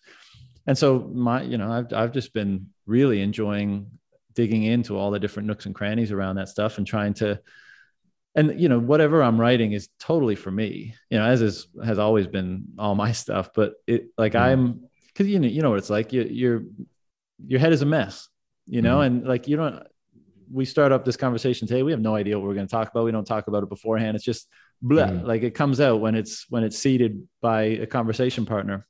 Yeah. But I have a faith that there's a more properly structured and articulated set of things in here. And I want to get them out and arrange them properly so that I can see the full picture more clearly. And my faith is that engaging in that is going to deliver a better state of existence, for lack of a better term. And so that has been my motivation in a lot of the, work or time I've been using lately. I don't know if that answers your original question, but yeah, sure. I mean, we're just towing into it. It's good to hear. You talk a bit about it. Yeah, it just, when you said that, the thought that came to my mind was how writing can tame the mind. It's almost like it tames it. And it's an alchemical sort of process, because you mm-hmm. have to change. Like, you don't realize how unstructured you are, I guess, is mm-hmm. maybe one way of putting it. And when you actually have to, it all just makes sense, right? And you're in the shower and you're having a crap and you're having a workout and it all, yeah, sure, it's in there and it's all ordered properly. And, I'm acting rationally and correctly all the time. But when you're actually forced to transmute it out into the quote unquote real world, right? Or at least the physical or phenomenal world, you realize how unorganized it is. And the reason why I say it's alchemical is because, like, the very process of putting it into order, like, necessarily causes you to change. At least that's been my experience. Like, you have to be more patient. You have to have your ego. You have to have a more control over your ego. You have to not just want to have it done as quickly as possible. You have to not just be thinking about the accolades you're going to receive if you write something and it's great and people love it. Like, you've got to, all that stuff has to be sorted out so that you can access, the ideas or the insights properly, and you can get them out and you can organize them, and you can do it with full faith to the idea and not whatever the outcome of succeeding in that endeavor is. Mm-hmm.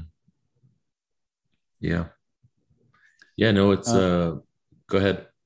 I was just going to, if you didn't have a response to that, I was going to ask you, so, and we will shut it down in a few minutes, but one of the things that, and this is, we're totally in the realm of speculation, so there's obviously no right answers, but it, I think oftentimes we fail. Well, as we've alluded to in this conversation, we tend to extrapolate from the current circumstance, right? This is why it's pretty hard to predict the future, and why movies are, usually don't do a great job at it. And so we think about this renaissance that we've been talking about that will be instigated by Bitcoin.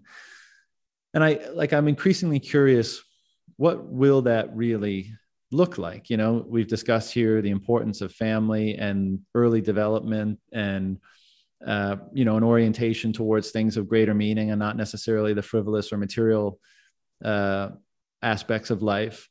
And so in this culture, where highly secular, probably massive state, fiat, et cetera, what we tend to project out into the future as being like the highest ambition for ourselves is like more fanciful technology, whether that's colonies on Mars or, transporters on Earth. But that seems to be the notion of progress. And therefore that seems to be what, like, our collective ambition is oriented towards. Again, broad brushstrokes, but that's my impression. And so if, what do you think we will be striving for in a culture that has a fundamentally different orientation? I'm just curious to. Yeah. No, it's great. That. I mean, I love it. I love that. I think there's an inevitability to this thing of, like, going out, and I think, at least for a sector maybe of the population or a part of the culture, this thing of Mars and out and out and outward. But I think there's also, like, a chance that we give that a swing and realize that there's no there, and I think it goes back maybe to, like, part of what we're talking about, which is, like, we stop looking outward and we embrace that going inward. And maybe the technology will also go inward. I don't know, but, like, the human thing to put our attention back on ourselves, on our humanness, on our experience of life itself, and how can do we play a part in the experience of our own life, and can we, not improve it, but enjoy it? Like, can we figure out, can we walk the path so that we really enjoy this experience of being alive? Um, Again, without this end goal in mind or whatever. And so I think that, um, this is a weird, cheesy reference suddenly, but speaking of movies that don't do a good job, and not that this was a good movie or a bad movie, but what was Cameron's movie there with the planet and Avatar. yeah, Avatar. There was something about the the sitting in the group meditation that really resonated with me, around this big tree. It was Mm-hmm. like there was something about that image that felt really powerful to me. So I think that we will probably go out, you know, again, what the fuck do I know? But go out, we will miss the mark. We will see that there's no there. We'll return, come back, and realize that, and experience the profound joy of of a deep relationship to each other, ourselves, and to nature. Like that will be, it's what we sprung from, and it's kind of what we are meant to return to in one sort of capacity or another. And I think that, um, the relationship to nature is, I think we're going to sort it out, I think.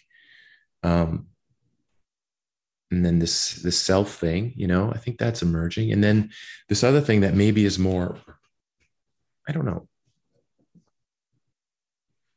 if it's more complicated. Maybe it is, maybe not. Maybe they're all connected. I think they are all connected.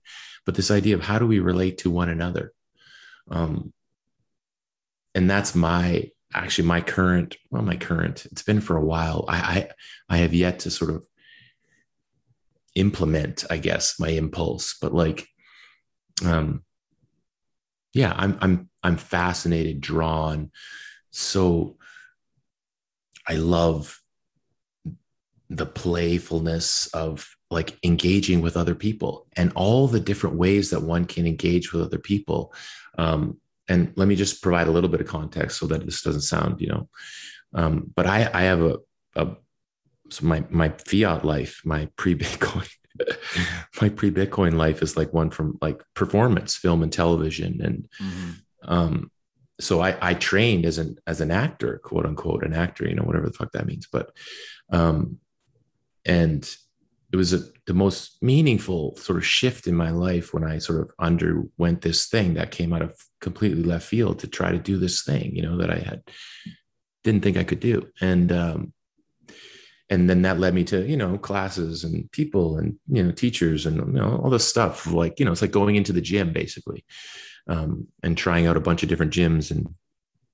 And I came into this, one gym where this, guy was teaching this thing of like how to relate to somebody else, as a means to an end, which was to avail yourself to your own internal landscape and then be able to relate profoundly, deeply with somebody else who's relating to their own internal landscape and be in relation, like he was essentially kind of, and still is kind of teaching this intimacy, like to have profound intimacy, with somebody else. And I've never been able to not want to do it since I sort of was in it, in this thing. And it's like a specific kind of exercise. You sort of go up with one other person and you do this sort of repetition thing. But what I've discovered over the course of a decade is, well, profound sort of insight around the male female dynamic, because, I got to watch people do this over and over again, hundreds and hundreds of times. And then for myself, I started to learn, and I think I've referenced this to you before. And when we had that chat with Pierre, yeah, this experience of discovering all the things that are in me, and being able to share and relate with someone else in that capacity, because like, what is lust? I mean, it's in relation. What is cruelty? It's in relation. And so, this is a long-winded thing, and I probably won't get to it, or maybe it's for another time. But like, yeah, I feel like I've stumbled onto this thing and I don't know how to bring it out to more people. It's this sort of small thing that happens amongst, really dedicated people in the performance arts thing, which is its own rabbit hole that I could, wax on about. But it's it's engendered in me like a thirst for profound authenticity and intimacy and play, and also acceptance of all the things that make me up, like, and that's given me enormous peace, because I've actually had the, I guess, good fortune, I think this is how I describe it to myself, of like going over my inner terrain, like, and really going over it and experiencing it and having it in relation to other people in a way that was, for lack of a better term, like safe. Mm-hmm. And I think the reason why, because I had no history in the performing arts, no family history, it would have been the last thing I ever thought I was going to do growing up. But I think the reason why I was drawn to it is that I wanted to be free of my own shackles, like like I could feel my own kind of shackles in a way. And I wanted to not feel like that. I wanted to feel like I was okay, like that I didn't have, not that I'll drop a big word in there, but like shame, like the shackles of shame, which I think is a very human thing, but like to explore oneself in relation to somebody else in a way that's like profound. It's like, I don't know, shame, like the shame starts to dissolve. It's like I stopped judging all the parts of me. And that has made me, over the course of, a decade plus, like judge others far, far less, Mm-hmm. because I see that, that's me too. I got that. Oh yeah, I'm like that too. That's in me for sure. That's in me too. I got that. That's, and so I don't go like wrong, you wrong. Mm-hmm. I just go, oh yeah, I got that too. That's me. Oh, I know that about myself. I know that I could, these are the things I'm capable of. And it's a wide spectrum, it's from the dark, what I would say, the, very darkest dark to the lightest light. And anyways, I bring all this up just because we were sort of going in that direction of like, what's next, or what are you drawn to? And I'm trying to figure out how I can bring this thing, out. Because it's been such an incredible gift to me. And I can't help but think that it's a human thing that might be an incredible, gift to other people in this realm of like, freedom, I guess, feeling free. Well, I mean, is not maybe writing about this stuff a decent start in figuring out how to do something with it? Yeah, maybe, Like, I mean, maybe. again, just to organize and clarify everything that's probably a bit messy in your head. And then, once it's out there on the page, you can determine what Yeah. to do with it, because again, I mean, this is, I think I understand, well, at least part of what you're trying to say. But I mean, our own capacity to understand ourselves is what dictates our capacity for compassion and empathy with others, right? And if you truly have that, then you're probably going to be, the edges of your judgment will probably be softened to some degree, right? You certainly can't stop from judging internally, but however you express that and externally is probably going to have more, compassion built in, as it were. And I think that's a good thing. I also think, though, so often, and I'm not in any way saying that this is the case with you or what you want to pursue, because I think further elucidating and exploring that territory is exactly the type of like module that would be in the quote unquote curriculum, even if it's not formalized like that, of developing young people, as we were talking about before. Like these are the things, these are the components that really help someone become a well-adjusted, healthy, capable, responsible individual, not like the history of, European fucking privateering in the Caribbean or something like that, like I agree 100%. Yeah. Right. And so this should be it. But I do think that in today's world, again, broadly speaking, many exceptions, but like, so, the whole it's okay to be not okay thing, like, sure, in a moment, but it's not okay to just accept not being okay forever. There's this fiat, the softness associated with fiat that we maybe often, criticize, I think has to be, one, properly fleshed out as you just described, and then balanced with like a grit, a harshness, a toughness, like that, as we were saying before, like, the kind of more aggressive forging aspects of ourselves. forging. Yeah, exactly.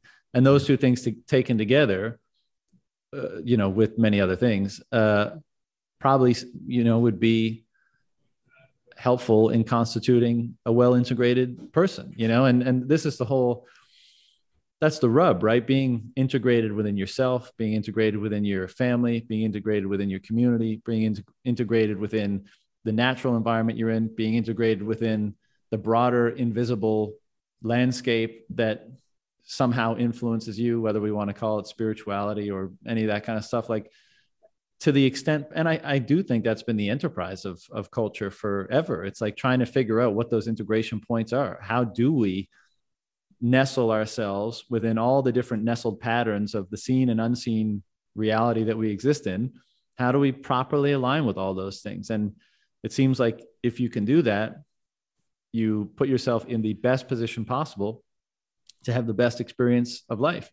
And to the question that I asked you, about what will we pursue, like, it's impossible for me not to think that we're always going to be curious. We're always going to want to push the boundaries. So I'm not saying that I think like space exploration or whatever is going to go away, but I'm recognizing, I think it's fairly rational to assume that when what you value and the things from which you derive meaning, when those change, they change your motivations for behavior. And when your motivations for behavior change, you get different actions and you get different outcomes, of course. And, maybe Egypt is kind of a decent example here, because they seem to have, out of nowhere, reached an extremely high level of technological and architectural and spiritual sophistication, and then more or less stayed at that level for several thousand years. And so I wonder if, again, I do think we'll continue to explore the stars, as it were, but I wonder just what we're going to strive for. And when we get certain things in place, are we just going to be like, that's where it should be for now, and we can shift our focus to other things? And do we get to a place where we're kind of like, again, it's impossible. I don't think we're going to stop innovating, but I guess I should just say I'm intrigued by the prospect of what a change in values and principles and the sources of the meaning that we're able to access, when that changes, as it seems potentially to be the case around this new future that we're moving into as a result of Bitcoin. How does it change our notions of what are the best things to strive for, and how motivating they are, and all that kind of stuff? And yeah, definitely no answer, but I think it'll be interesting. Yeah, for sure. And I think that we're only really going to go so far, outward as we are like able to, and if we go too far and it's not supported by something real, and, something real inside of us, as a species. And this is the thing that I think, you often allude to, this, whatever it is, I don't know, relation to the divine, the meaningfulness, the value. If we don't have that, no matter how far we think we're going to go, it's going to come back down. We're going to come back down. There's just no way to go. You can't go beyond your skis or whatever, like you just, so, yeah. So I think, go ahead. Sorry. I like, maybe a succinct way of putting it is like, what's ultimately more motivating, your ability to more efficiently or more easily access like the joy and wonder of existence wherever you might be, or a different colored rock on a different planet? Like, and I know that's an oversimplification and some people hate me for it, but I think it kind of speaks to the difference in motivations between things. Like, and I'm as interested in modern technology and what is happening in other parts of the galaxy and other parts of the universe as anybody else. So I'm not saying I even want this to be the case in the future. It just seems to me more and more, the more I delve into, all these books and thoughts that I've been reading and having, seems to be likely that if we do truly access like a greater, if we're more able to apprehend like the realms of meaning, more clearly, let's say, than we have before, we wouldn't call them meaningful if they didn't have a greater motivational attraction, a greater motivational significance. And how will that reorient, what we strive to experience, I guess. Anyways, I think you get No, it's great. No, I get it. Yeah. And I think that's what is going on, like this desire to go out, I think it just speaks to the like, again, these human things. I always go back to like these human things. Like, what do I need? What am I trying to fill? What brings me peace and me, and I think for some people, maybe, that reaching out is like to, with the desire, the hope that it'll be the thing, Mm-hmm.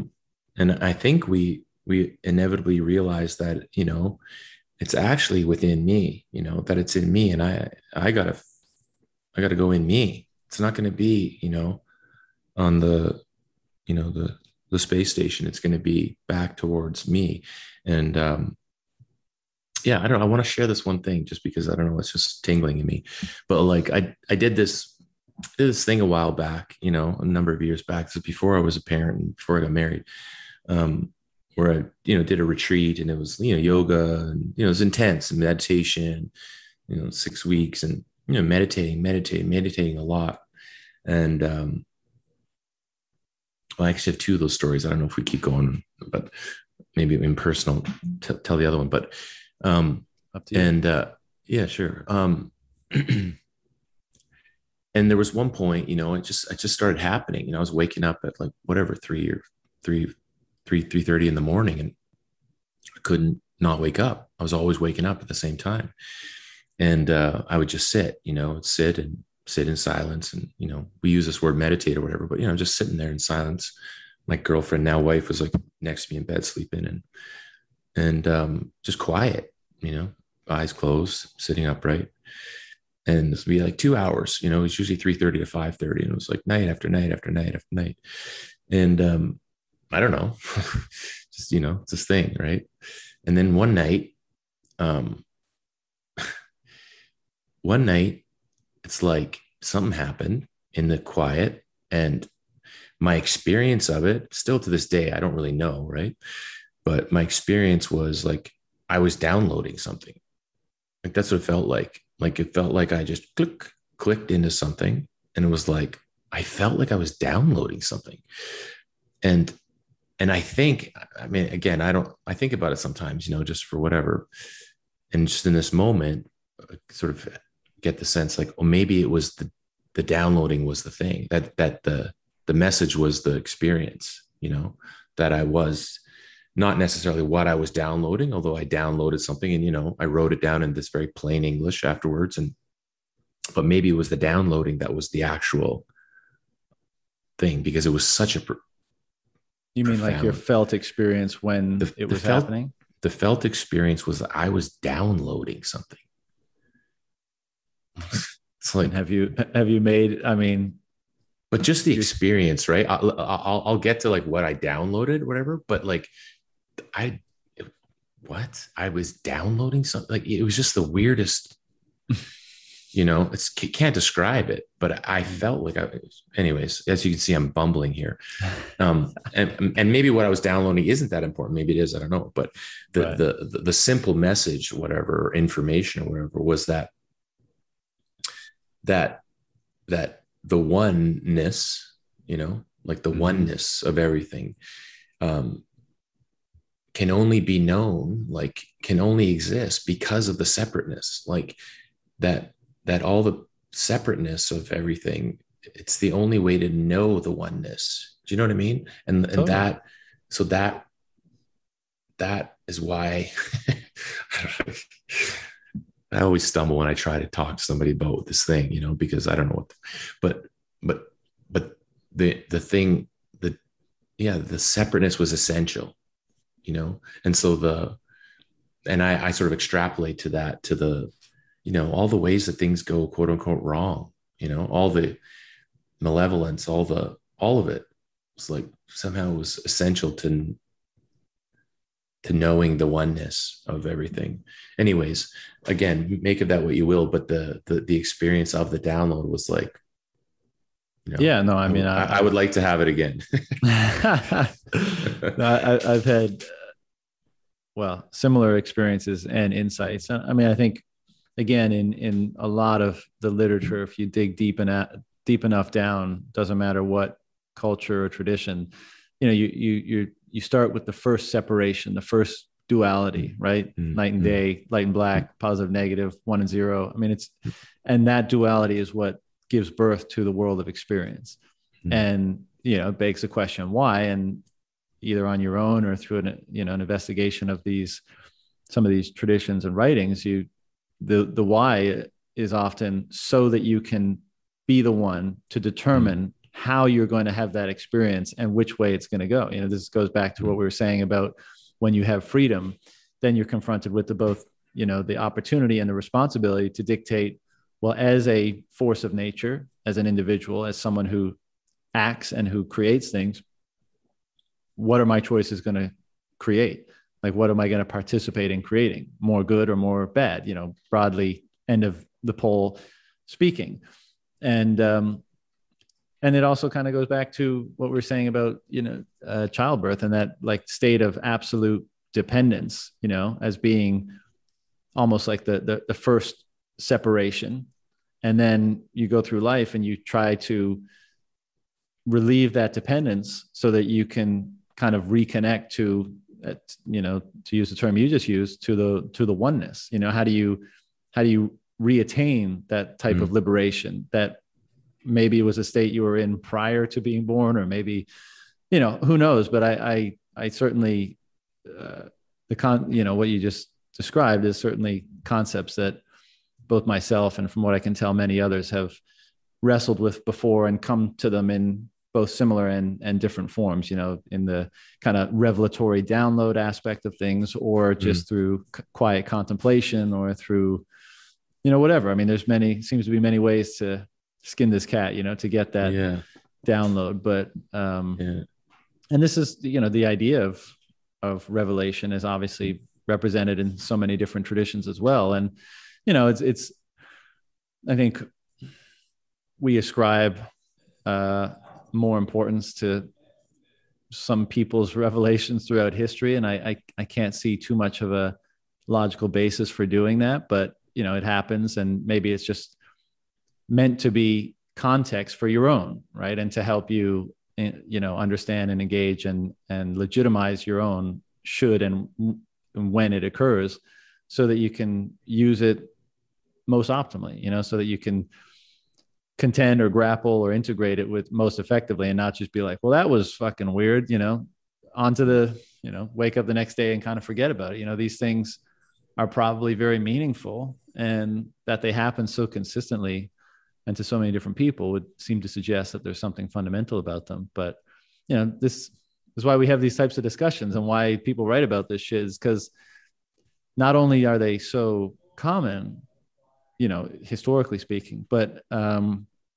they seem to be so meaningful, right? Like it's not like you had an itch and you just scratched it and now it's gone. It's like this thing. Yeah, no, I can feel it. I mean, I can even feel it in my, I can feel it in myself. Just I kind of have a bashfulness, you know, about even talking about it with you. You know, there's a kind of like, it's and it's very personal, you know, and it's bashfulness because you're like, I can't do it justice. I'm kind of degrading the experience by articulating it or trying.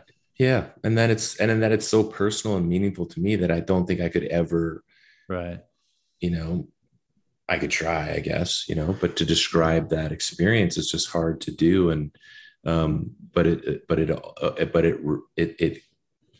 has resonated in me since, you know? And so, yeah, maybe, maybe this time we get is just our opportunity, our opportunity to be on that whatever that sort of path is, to whatever extent we can, and discover what, I guess, discover what we can, but experience what we can. Yeah, I agree. What's the meaning of life, and how do we live it out? Basically. It occurs to me now that when you messaged me a few days ago, you said you had a vein you wanted to tap. I'm assuming we've at least partially addressed it, or was there something else you wanted to get off your chest before we shut it down? No, not at all. I mean, it's like, I mean, you have this unique thing, that you talk to people, and I listen to your conversations, and this has happened to me a number of times. And I DM'd Gigi with this, which was like, I feel like I know you guys, like, and it's a weird thing to say, but like, I feel this weird thing of like, I know you. And so, I feel lucky to listen to, certain people, especially in the space, like talk about stuff. And it's a weird thing to go, I just get that. I get that. I know that person.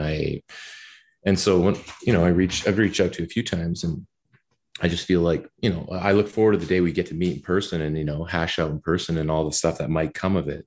But it's just a weird feeling to have that, someone that you don't know. And, yeah, there is something about this Bitcoin thing, that, it's hard to describe it, but there's something about it. It's this undertone. I've tried to tweet about it, but it just doesn't, Well, I get it all the time. Like, I feel I when I go to, the last two Bitcoin conferences or like dinners and stuff, I mean, I think it's partially because it's clear that Bitcoin has certain values in it, right? Like, let's just say two obvious ones that I bring up all the time are truth and freedom, right? It's a verifiable form of incorruptible truth, and it permits a certain degree of freedom that perhaps was never available before. And like, these are values that obviously have application and representation in many other areas of life. And so, like, if you're drawn to them and if you value them, I think you're already coming onto a similar wavelength. Well, it maybe the better way to put it is like that, to use somewhat metaphorical language, has a certain frequency, right? And people that are dialed into that frequency, they end up aligning with it. And just by virtue of that, other people that you encounter have done the same, you're kind of already on a similar frequency. And then, then you get to figure out on what other ways you may be, jiving or thinking in a similar way. And this, I joked about it in a recent piece I wrote, which was like, you go to a conference and someone comes up to you, you don't recognize them at all, but then they tell you their Twitter handle, and you're like, massive hug immediately. Like, as you say, like, you feel like this person intimately, and then you just, you get on with it. You hang out, you chat, you laugh, you cry, like all that normal stuff. And it's I mean, this is why people call it a cult, of course, but it's a pretty amazing thing that this convergence over certain paramount values, or around certain paramount values, seems to be occurring. And by virtue of that, and I think it's always the case, whether it's like a romantic relationship or a friendship, like, if you line up on what you deem to be the most important values, then the rest is relatively insignificant if it's not like celebrated and a point of interest, right? The challenge is if you don't line up on the same values, then it's unlikely you're going to have a good friendship. You're going to be able to empathize with the person. You're going to have the romantic relationship or any of that stuff. But if you do, I mean, of course, it breaks down. It fosters the formation of genuine relationships very quickly, it seems. Yeah, no doubt. Yeah, the rest is just beauty, just gravy, juicy. It's just, it just becomes so easy. So I have yet to do it in person and go, hit a comp, and someday. I'm going to come out of the shell here and maybe start with some meetups and then just go from there. But yeah, you should do that. There's meetups around where you're at, aren't there? Oh yeah, for sure. Yeah. Well, that's step one. Step one, baby. Well, man, I'll let you call back whoever was calling you and Yeah, get on with your day. Classic. Always great to chat. And I'm sure we'll do it again sometime in the future. Sounds good, brother. Take good care. All right, brother. You too. See ya. Yep.